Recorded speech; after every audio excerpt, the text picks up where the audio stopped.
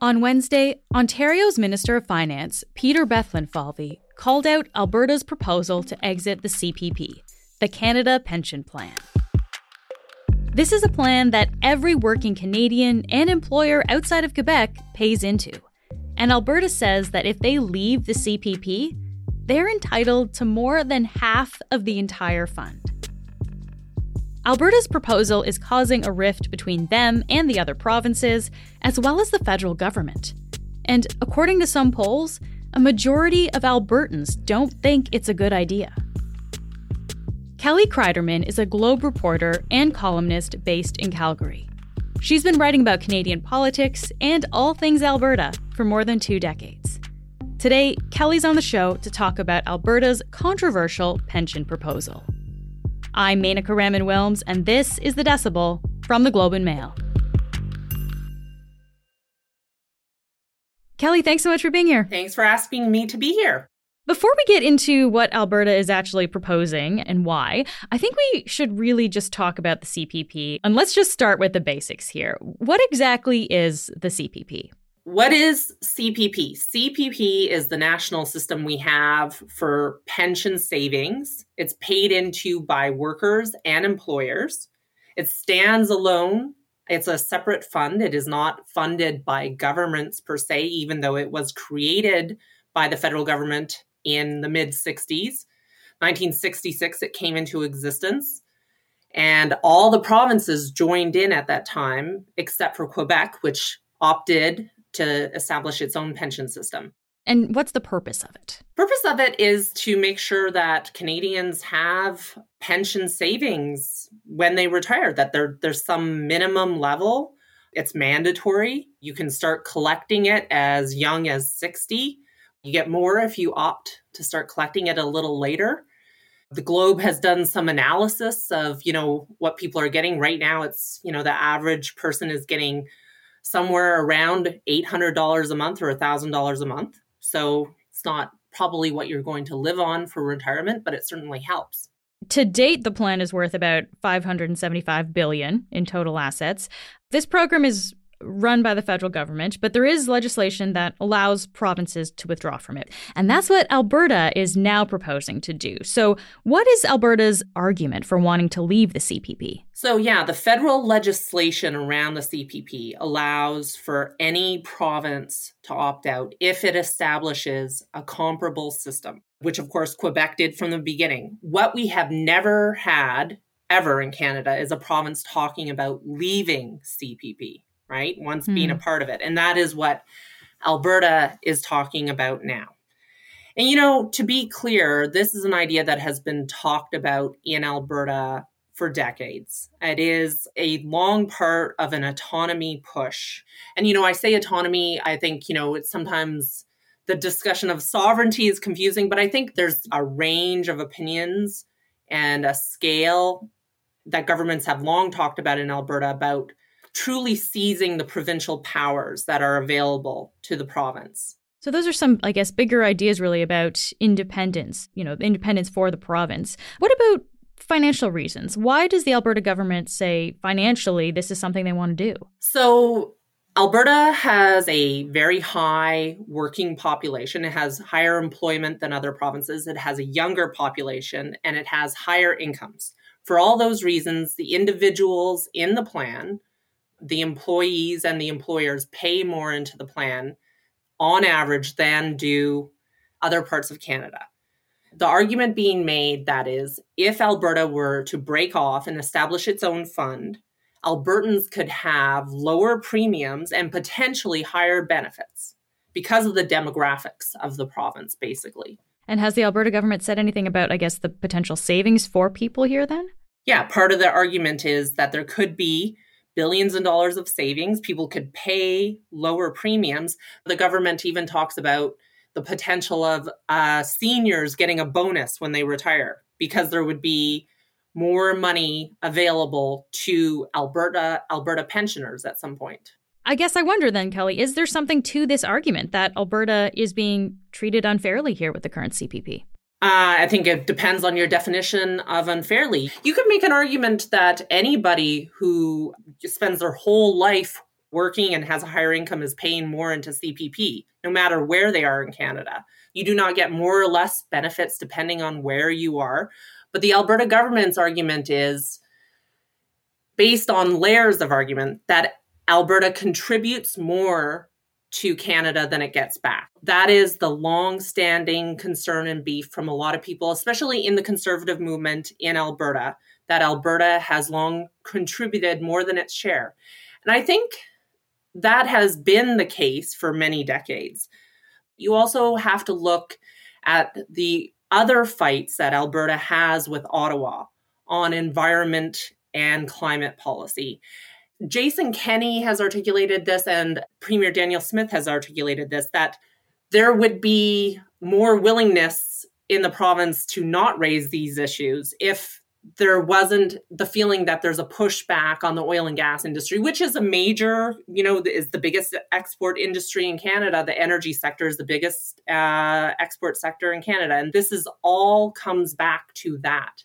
Can you, I guess, elaborate a little bit on this, Kelly? Like when you're talking about all of these issues, it seems to be kind of a bit of a fight between the Alberta government and the federal government. Is that kind of what something like this comes down to in a lot of ways? Yeah, I think it's hard to keep track of all the fights between the Alberta government and the federal government. I cover it, and it's hard for me to keep track of sometimes. But, you heard Pierre Poilievre's statement on this last week, which I think was very indicative of how some Albertans feel that, he's encouraging Albertans to stay in the pension plan, but he's also saying this wouldn't be the case if there wasn't these other fights on climate and energy policy, on electricity, that where Alberta feels like it's being treated unfairly. All right, let's talk about some of the implications here. What would happen if Alberta did leave the CPP? What are the implications for the rest of Canada?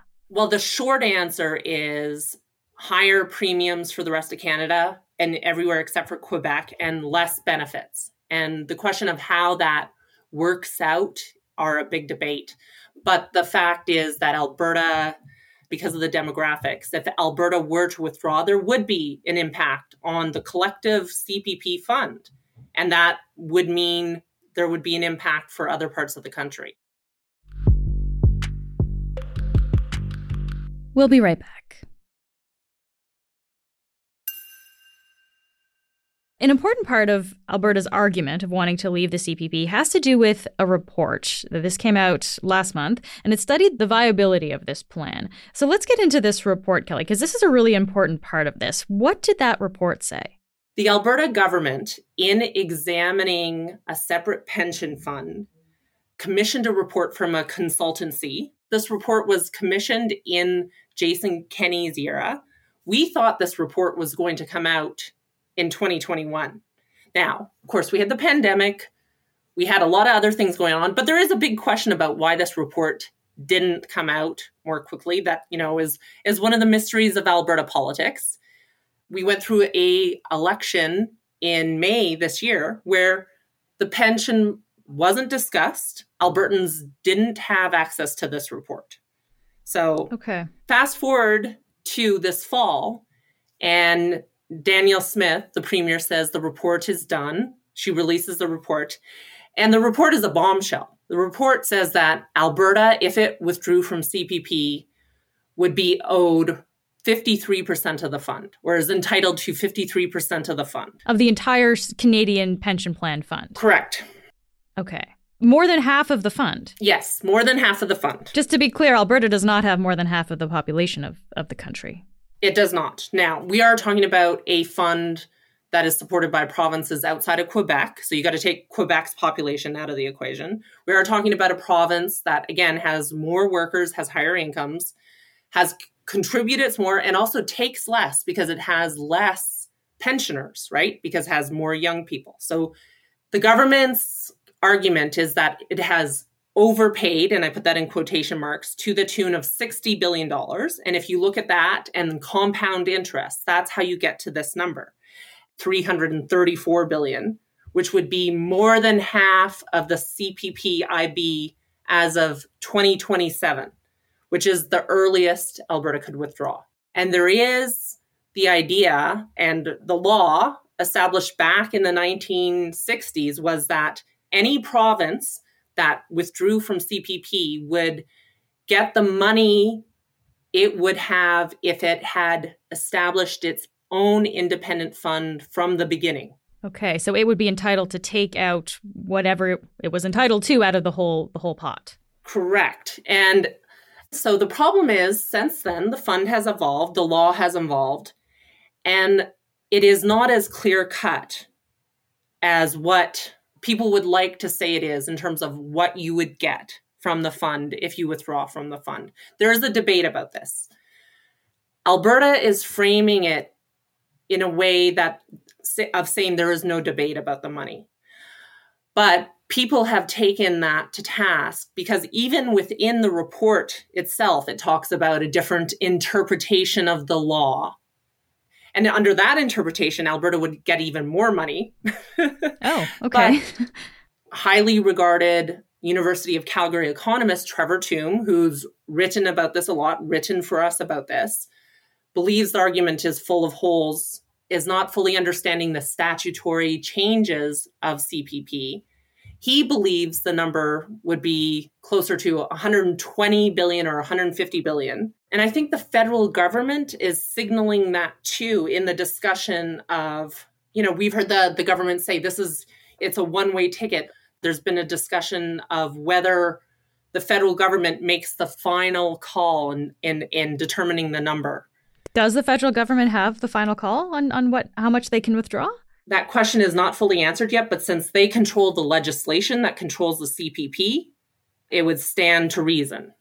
So, and I think the federal government needs to be more clear on that as well. We are just seeing the beginning of clarity from Ottawa on where it stands in all this. And that is definitely a question that needs to be answered as well.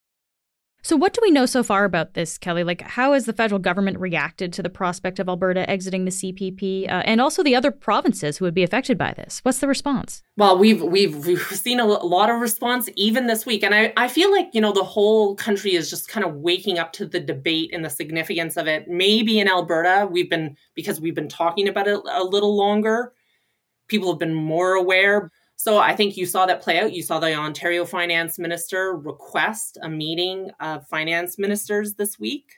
And then you saw Deputy Prime Minister Chrystia Freeland, also the finance minister, follow up speaking in Calgary. We don't think that number is right. And I would note that the Ontario Finance Minister, Peter, in his letter, focused on the need for rigorous analysis, and I agree with that. She agrees with the Ontario Finance Minister. There needs to be a meeting. The Nova Scotia Finance Minister agrees. Nova Scotia right now is the Premier is chair of the Council of the Federation, so it sounds like there could be a meeting. Alberta's Finance Minister is open to talking about this and wants to have a meeting right away. But there is really an awakening to this being a huge issue. And of all the Fair Deal or Alberta First initiatives, this one in a way has the biggest effect on almost everybody in Canada. You're talking about a pipeline, or you're talking about climate policy, or you're talking about carbon pricing in the oil sands or carbon capture in the oil sands. Doesn't necessarily have an effect on your life if you live in another part of Canada. This does. This is meaningful for everybody in Canada, except for Quebec. I got to ask you about how Albertans feel about this, because we've talked about the provincial government of Alberta a lot here, but how do Albertans feel about this? Are they on board? So the limited polling that we have on this shows that most Albertans are not in favor of this. There was an Abacus poll that was released earlier this month, and it talked about the numbers for Alberta and all Canadians, and 36% of Albertans said it was a very bad idea. 16% said it was a bad idea, with the remaining being kind of it's okay or it's a good idea. But the very good idea numbers are pretty small. That fits with what I've seen from other polls even a year ago, that the support is not high at all. There are these public consultations going on as well. And right now, the feedback that the public consultation panel, headed by former Treasurer Jim Dinning, what they're hearing, a lot of what I heard is negative feedback on this, a lot of concern about the number. To me, it doesn't make sense that when we have roughly 12% of the population, that Alberta expects that we're going to get half of the Canada pension. So considering the entire premise of an Alberta pension plan is a complete fabrication of anything that would even resemble reality, what is the provincial government going to do should it somehow convince Albertans to pull out of the CPP? And some concern also about Alberta's relationship with the rest of Canada. So it's interesting because this doesn't seem to be a very popular idea amongst people in Alberta. I guess, why is the Alberta government picking this as the issue? Like, why is this in particular something that they want to do? I think it goes back to a fair deal panel that was established by former Premier Jason Kenney, and where they did hear from Albertans who are concerned about the encroaching federal government and saw this as a good way to hit back a bit, because we are talking about significant money. I think besides the fair deal panel and push, this is also an issue that speaks to the fraught internal politics of the United Conservative Party. You know, that a party that had a leadership race last year after booting Jason Kenney out, saw Danielle Smith become the leader and then the premier. A lot of her support came from people who thought the Kenney government wasn't tough enough with Ottawa. She needs to prove her credentials constantly on making sure she is bringing it to Ottawa in a lot of ways. And she will face her party next month at an annual general meeting in Calgary, where there will be a large number of party members who want her to continue in the tough stance with Ottawa, even if that isn't necessarily representative of the larger Alberta public. And we are also talking about an issue where Alberta has power in this regard. Even if there's a disagreement with the numbers, Alberta knows it is a major contributor to CPP and that its leaving will have an effect that could also benefit Albertans, right? It is the most kind of weighty, to me, of the Alberta First fair deal issues. So just lastly here, Kelly, I mean, it's maybe hard to know at this point in time, but I guess I wonder, is there a chance that Alberta doesn't go through with this? If it's not a particularly popular initiative, if there's still quite a lot of hurdles to go through in terms of the process here, is there a chance that this doesn't happen? Yes, I think so.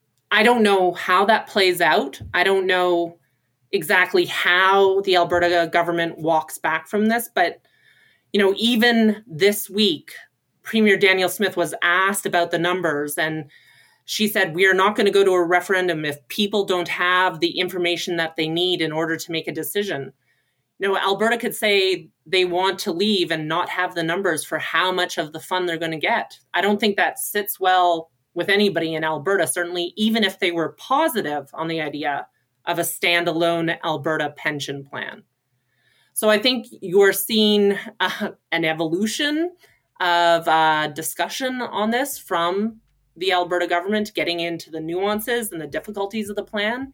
And it is possible this doesn't go ahead. It is possible it fizzles out. The opposite is also possible, of course. Kelly, it's great to talk to you. Thank you so much for being here. Thank you. That's it for today. I'm Menaka Raman-Wilms. Jay Coburn helped produce and edit this episode. Our producers are Madeline White, Cheryl Sutherland, and Rachel Levy-McLaughlin. David Crosby edits the show. Adrian Chung is our senior producer, and Angela Pacenza is our executive editor. Thanks so much for listening, and I'll talk to you soon.